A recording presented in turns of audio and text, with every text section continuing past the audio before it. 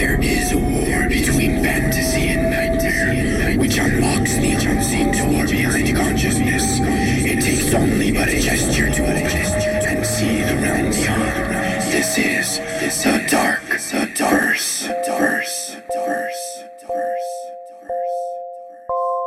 Hello, I'm Shark Child, and this is the Dark Verse, a collection of my strange works with the sole purpose of sharing with you a unique world of horror and fantasy that will follow you to the visions of your sleep. For those of you who are afraid that I wasn't going to come out with an episode this week, fear no more, for I have. Yes, this episode took a little bit longer than usual, but alas, here I am, and here is the episode. This episode is number 15 of the Dark Verse, and it is entitled Bringing Back the Unordinary.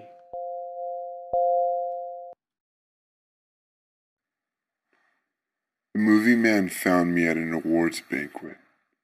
It was for my swim team, and it was the last place I expected to meet someone who would change my life.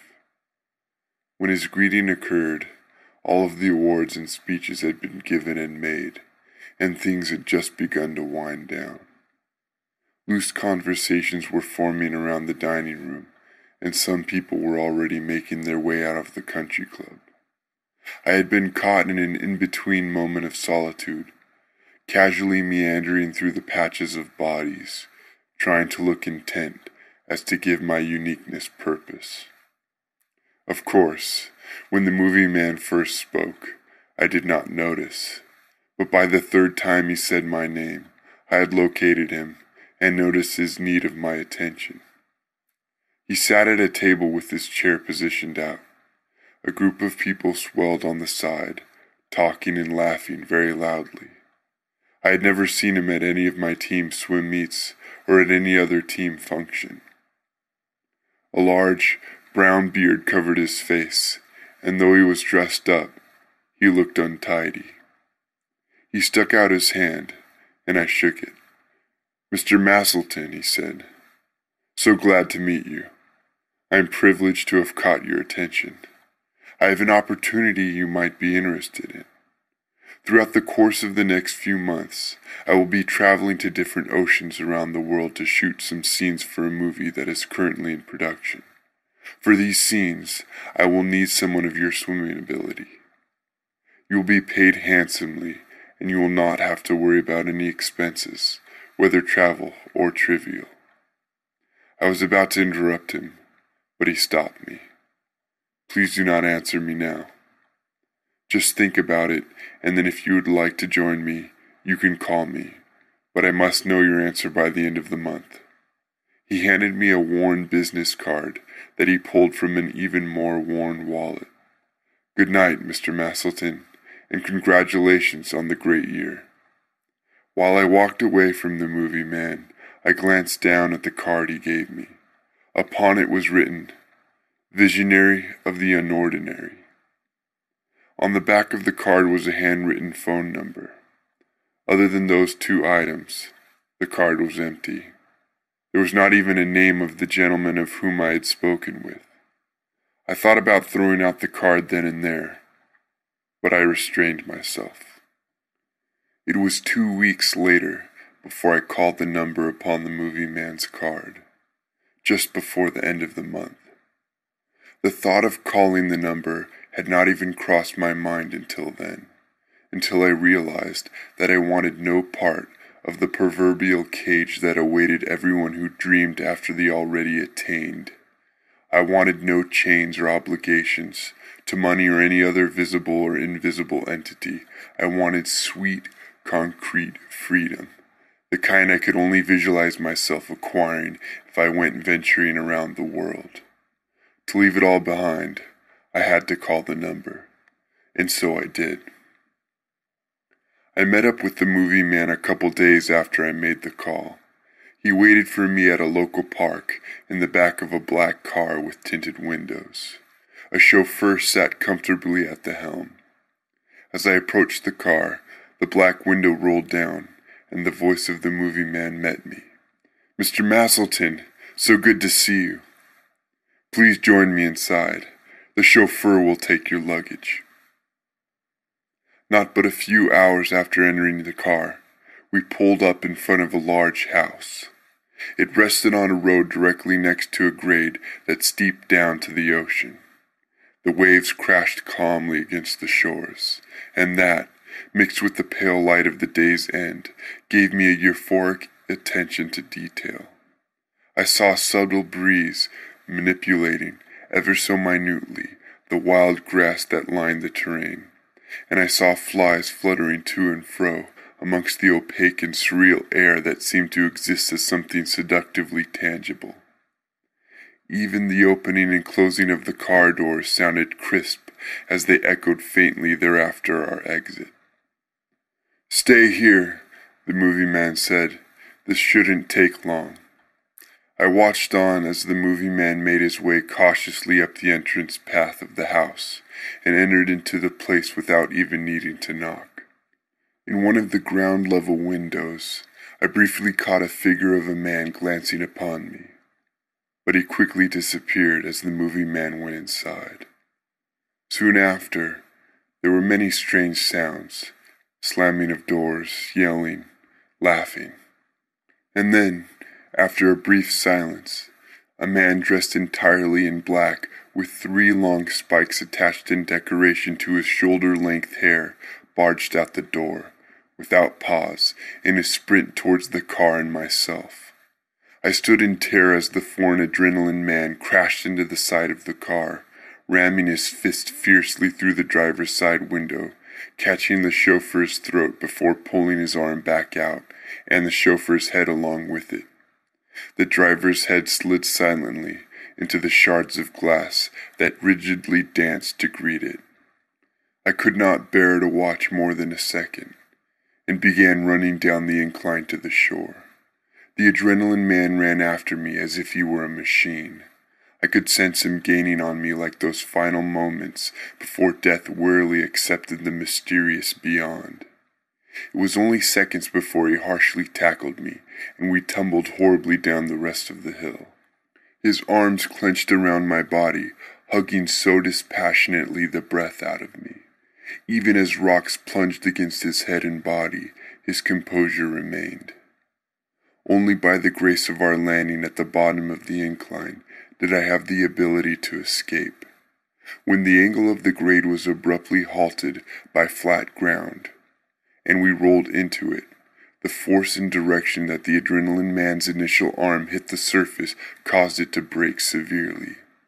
There were no signs of pain from him, but there was a great reduction in the strength holding me down. It was then that I managed to writhe myself free, and then I did all I could. I ran into the water and swam as hard and as far away from the shore as possible, utilizing that one talent even the machine of a man could not match. I swam a great distance from land, and, once I was what I considered to be a safe distance from it, stopped. I let my limbs go limp, and my breathing calm. I let the water hold me as I floated deep into the night. At that time, when the sun should have risen to signify the morning of a new day, my entire perspective of reality reversed savagely. Rather than the sun rising from the east, it came from where it had just left, the west. Twilight once again took control of the air, sending its warm glow across the scope of the scene as the sun rose backwards from beyond the ocean horizon. It was a very radical and intoxicating moment. My senses heightened, and time slowed. The water I was in felt new, as if born that very instant into existence. The air felt clean and invigorating with each breath I took. I did not know what to think or how to react. I doubted that anyone other than myself had ever witnessed such an act of miraculous and horrible power. Awe quelled my thoughts and silenced my soul. When the initial overwhelming had passed, I began to swim back to the shore, since there were no reasons left to hold me to the tides of the ocean. Though I had spent the evening floating out at sea, there was a hidden energy flowing through each of my strokes. I moved smoothly and swiftly against the forces of the water, making my way to the sand without any significant physical exertion. The sand felt exhilarating beneath my fingers. I grabbed hold of it just for the sake of being able to, and then let it wash away out of my hands as I put them under the surface of the water. The wet clothes I wore should have been a burden, but they were not. I barely even noticed I had them on. My shoes joyfully squeaked with their containment of sea. For a time, I gazed at the glistening shore, each granule of sand reflecting the strange sun's surreal rays. Perhaps it was the disillusionment of my stupor, but I only noticed the lady hanging upside down from her legs several moments later. She hung from a swing set further up on the sand, her legs tied with rope. Her hair was pitch black, and her skin was quite fair, even more so as it shimmered in the glow of twilight. Her shirt was pulled down by gravity, revealing much of her stomach, and shorts covered a small portion of her legs. When I did detect her, she was very well conscious and staring at me. "How did you get there?" I asked. I told them they could do it. "So it's actually my own fault," the hanging lady replied. "I didn't realize I wouldn't be able to get out of it." "Who's they?" The lady gave me a peculiar face in return of my question. "Oh, my friends," she said. "They have a lot of fun doing things like this." I walked up to the hanging lady and let her down by climbing up on one of the swings. "Thank you," she said after she half fell, half landed on the ground. "You're welcome. Have you ever seen the sun do this before?" "Do what?" "Rise backwards the way it came." "No, that's a strange question." "Why were you swimming with your clothes on?" the hanging lady asked this time. "Huh? Oh, it's kind of a long story," I said. The hanging lady saw my reluctance in answering the question and changed the subject. "Why don't you come home with me? I'll introduce you to my friends." "Okay," I replied. Something was very alluring about the hanging lady, even beyond her beautiful appearance. She was playful and very childlike in her mannerisms. She quickly became a constant for me in the midst of the very unusual course of events. "Come on then," she proclaimed, grabbing my hand. The touch tingled my nerves and brought goosebumps to my flesh. We walked for about 10 minutes before coming upon a large house. It took me only but a split second to recognize it. It was the same house that I ran from. However, there were many things different about it. For one, there was a chain-link fence that outstretched widely around it. Another difference was the large lawn that covered a wide region in front of it. There was also a kind of party or gathering going on atop the lawn. A couple dozen young people were enjoying each other's company and drinking from blue cups. "Are those your friends?" I asked the hanging lady, gesturing to the party. No, definitely not. They'll be coming soon, though." As we walked alongside the fence surrounding the house, something very terrifying came into view. Lying uniform in lines stretching across the expanse of a small dirt hill on the side of the house was a horde of dead male lions. They were laid upon their sides, legs extended neatly below them, and jaws pried open. Some were further rotting than others, and flies frenzied in orgasmic glee about them. I could not count them all, but they instilled a raw, gripping fear. "Why are all of those there?" I sputtered to the hanging lady. "As art, of course," she replied. Nothing but questions. That was all I had. I was in a place I did not even come close to understanding. The landscape was the same, but the sun and everything else was so much different. I did not want to go any further, and I wondered if the adrenaline man would rush from the front door of the house towards me. But the hanging lady beside me caused me not to leave, and, instead, move forward. "Here we are," she said as we stopped in front of a portion of the fence not far from the front of the house. I blinked not one time, and then the hanging lady was on the other side of the fence, by no means of an opening or door, walking towards the house without me. When she left, I instantly became horrified and desperately vulnerable. As strange as the reality, so became my own control over my emotions and will. I could not even muster my voice to shout to her to wait for me. What I did do, out of new instinct, was climb up the fence. As if safety awaited me there, I just sat at the top, unable to move. The fence stood approximately 10 feet in the air. As I remained perched upon the fence, numerous zebra-like beasts of small size began walking out from around the house. They walked towards the party of people, and soon walked amongst them. The people in the party did not even give them notice, as if they did not know they were there. Each of the zebra-like beasts had 4 legs upon which they walked, and were roughly the size of children. Their breathing and sounds were very human-like. Once they were within the crowd of people on the lawn, they actually began to speak. Each of them spoke, in chaos of different times and cadences, these words: "Can only bite one." Some said it once, and some said it repeatedly. "Can only bite once." Amongst this chant of unnerving words, the zebra-like things began to bite the people, 1 bite per person from each of the beasts. They moved slowly in a drudging rotation, missing not one person with their bites.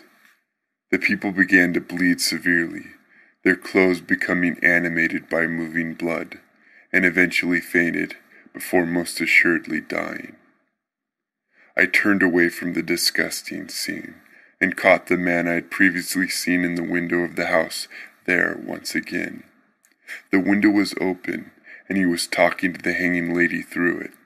I somehow caught a fragment of what they said. "You must be careful," I heard the man say. And I heard the hanging lady reply with, "I aligned our auras, and they match." The next thing I knew, the hanging lady was at my feet, shaking the fence. "Come on, get down from there," she said. "Come on, can only bite once." I held on to those links with all of the strength I had, pressing the metal deep into my skin. On the ground beside the hanging girl, the zebra-like beasts gathered, speaking their brilliant words: "Can only bite once. Can only bite once." "Come on down," again spoke the hanging girl. "Come see my friends. Can only bite once." I closed my eyes tightly to escape the terror I felt, if even by the slightest bit. And when I opened my eyes again, I was being pulled out of the ocean onto a boat. I was gasping for air, and my skin burned. "Anyone else would have drowned," came the voice of the movie man. "He was the perfect choice." "Yes, could not have gone any smoother," came the voice of the man from behind the house window. "We must hurry now and move forward with the surgery. Yes, call up the doctor. The skin needs to be mended immediately." She bit pretty hard. They all bit pretty hard. They had to. They can only bite once, and it's a long journey. When will we tell him what happened? We won't have to. She will tell him, with the principalities that came with her. That concludes episode 15 of The Dark Verse. Make sure you check out all my other stories at thedarkverse.com or on iTunes by searching for The Dark Verse. Also, you can contact me if you want to leave any feedback or just give me any news or, let me know how you're feeling today or something like that.